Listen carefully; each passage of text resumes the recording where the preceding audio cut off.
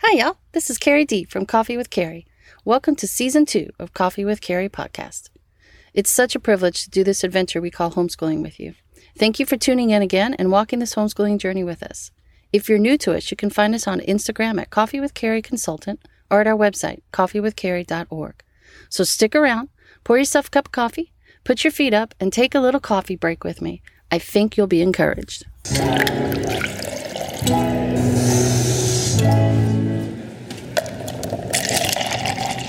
In this week's little coffee break, I want to dig deep into Joshua chapter 4 and how we can use the holiday of Thanksgiving to obey God's commands to remember. You know, Thanksgiving is a uniquely American holiday. First of all, don't let anyone tell you that America isn't founded on Christian values, and don't let them convince you that Thanksgiving was founded on secular ideas. Thanksgiving is the time when we remember the separatist Puritan settlers of Plymouth, also known as the Pilgrims, and how they had a communal feast with the neighboring native tribe to celebrate their first harvest. It was a way for them to thank God for their many blessings. And since the settlement of the colonies, Americans have been setting aside days of Thanksgiving and prayer as a way to remember significant events. In 1789, President George Washington issued a proclamation designating November 26 as a national day of Thanksgiving to recognize the role of God's providence in creating our new country. You should read it to your kiddos this Thanksgiving. God and his providential care oozes throughout this speech. And then later in 1863, President Abraham Lincoln took steps towards designating Thanksgiving as a permanent federal holiday. Again, read this one to your family. President Lincoln knew that during our nation's turbulent times, we needed more than ever to praise God for his provisions and to thank him for his protection.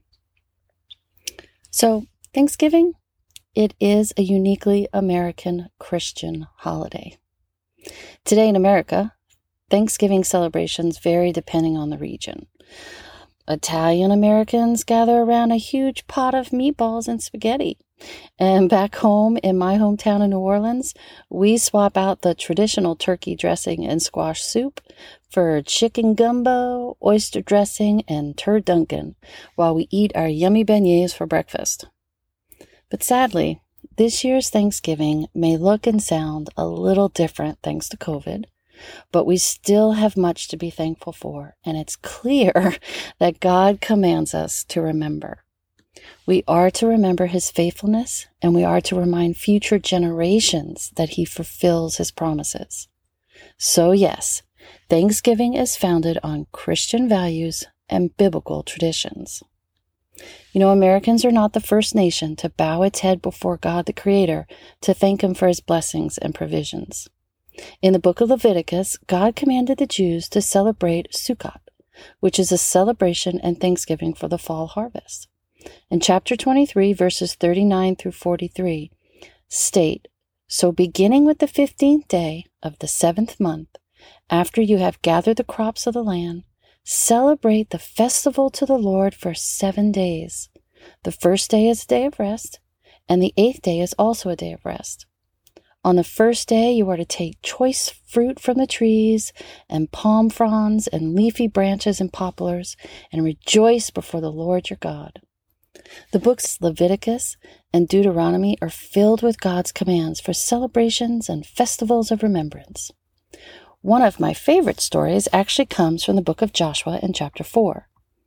God commanded the Israelites to set 12 stones, one for each tribe, on the banks of Gilgal, as a reminder of how God miraculously helped them safely cross the waters of the Jordan River. God had promised that they would live in the land of milk and honey.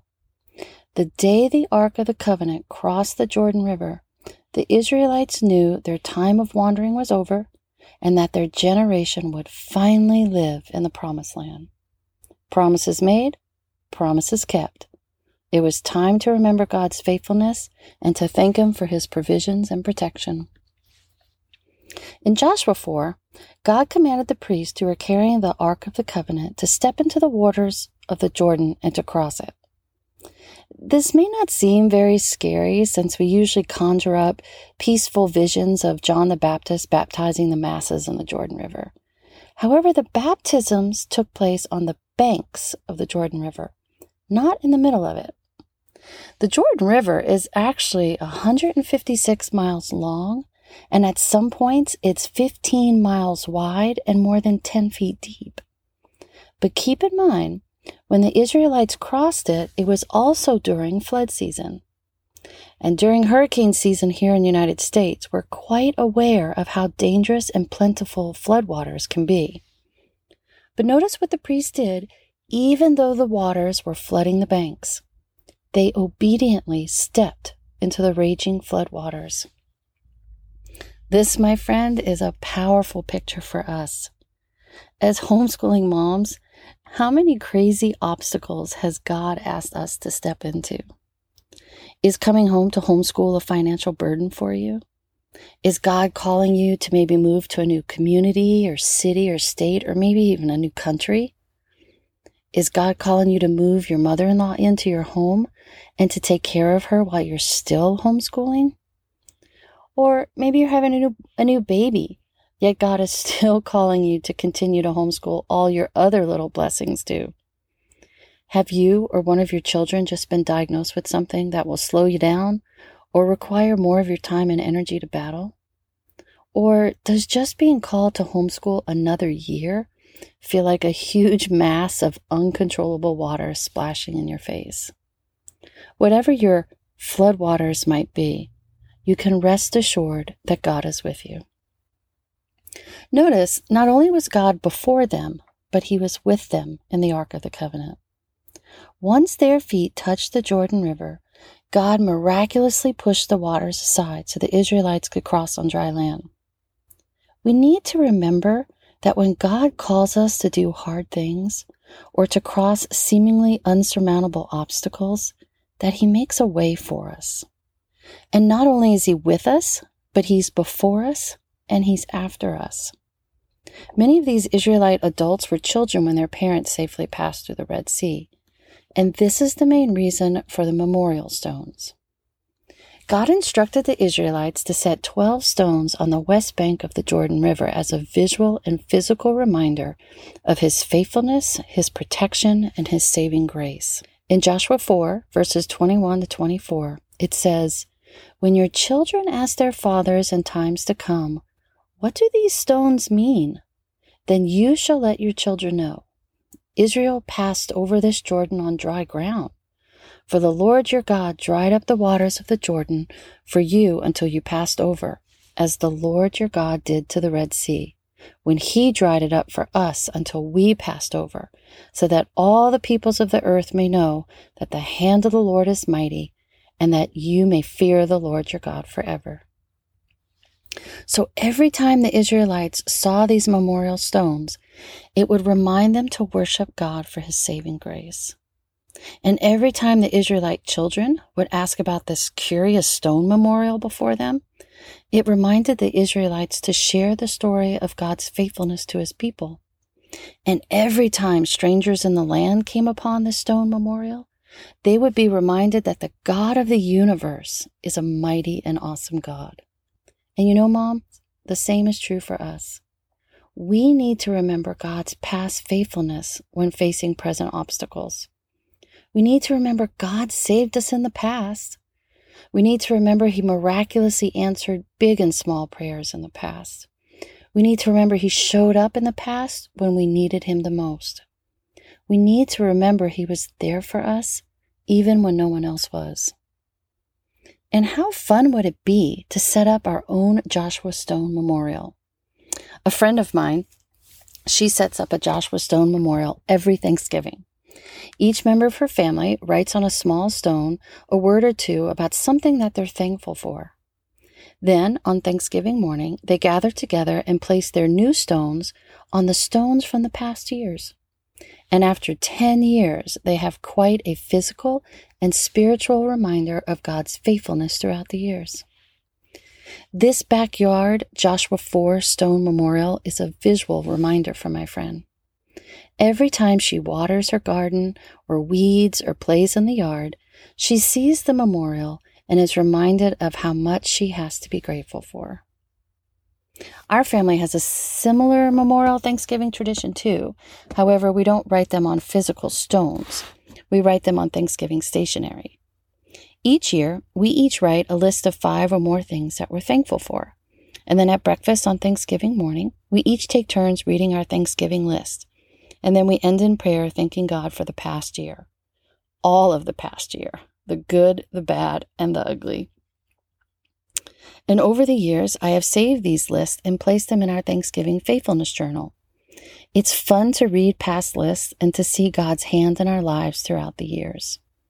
My favorites are the lists from when my kids were little and they could barely write or spell.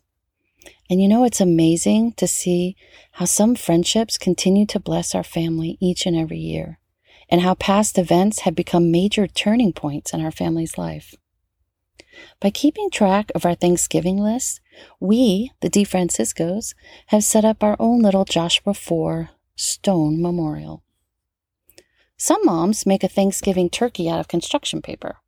Each day in November, the kids write one thing that they're thankful for on a feather made out of colorful construction paper, and then they attach the feathers to the paper turkey. By the time Thanksgiving arrives, their Thanksgiving turkey is overflowing with a bounty of colorful feathers of gratitude. For several years, our family did something called Thanks for Giving. We would list all the people in our lives that we were thankful for. Teachers, pastors, coaches, friends, grandparents, aunts, uncles. And then every day, the kids and I would make or create homemade thank you cards, Thanks for Giving cards. We did this each day in November. It was our version of 30 days of gratitude. Even when it's not Thanksgiving time, I try to record important milestones or quote-unquote memorial stones in my Bible. When a prayer is answered, I write the date and how God answered the prayer in the margin next to my original prayer request. When God fulfills a promise, I record the date and how God specifically fulfilled the promise next to the verse I highlighted. And next to Philippians 1:6 in my Bible, I write the names of family members who have given their lives to Jesus and the date of their salvation. It's my way of remembering God's faithfulness and how He answers our prayers. And it's also my hope and prayer that when I go home to be with the Lord, the pages of my Bible will be a testimony to my kids and to my grandkids of God's loving kindness and grace to me and to our family when I was alive. This Thanksgiving, share the story of the Pilgrims, but also share the story of Joshua and the crossing of the Jordan River. Meditate on God's Word and reflect on His goodness in this crazy COVID 2020 year. What obstacles has God helped you cross this past year? How has God helped you and protected you? What promises has He fulfilled and what prayers has He answered? Search your heart this Thanksgiving. Are you asking God to cross your Jordan with you, or do you try to navigate the flood waters alone? Are you surrounding yourself with fellow believers to help you face your obstacles, or are you trying to do it alone? And this Thanksgiving, brainstorm ways you can express gratitude to God and to others. How do you remember God's faithfulness each day and throughout the year? What stones can you set up this year as a reminder of God's faithfulness to you and to your family? Are you keeping God's faithfulness to yourself? Or are you sharing your quote-unquote memorial stones with your family and with your friends? And what stones can you look back on this month to help you get through a present challenge? God doesn't change. Just like He was faithful to you and your family in the past, He will be faithful now and in the future. This is the main reason God instructed Joshua and the Israelites to construct the memorial stones. This is the same reason we should look back and remember God's past faithfulness. He's worthy of our worship and praise, and we should be in awe of a Heavenly Father and mighty God and Savior. Remember, no matter how crazy it may seem right now, we truly have much to be thankful for this Thanksgiving season. Thank you for hanging out with us and for joining us for this little coffee break. If this is your first time joining us, you can find us at our website, coffeewithcarrie.org. We also have daily devotions and homeschooling tips at our Instagram account, Coffee with Carrie Consultant. Don't forget to check out my new book, Just Breathe and Take a Sip of Coffee, Homeschool in Step with God. You can get it on Amazon. It's our prayer that our website, our homeschooling consulting services, our podcast, and now our new book will help you homeschool one step at a time, one day at a time, and one cup of coffee at a time. If you heard something you liked, then share our podcast, our Instagram, our website, and our new book, Just Breathe, with a friend who might need a little encouragement this week. Or share it with a friend who's homeschooling. We're praying for you. Stay healthy, God bless, and see you next time.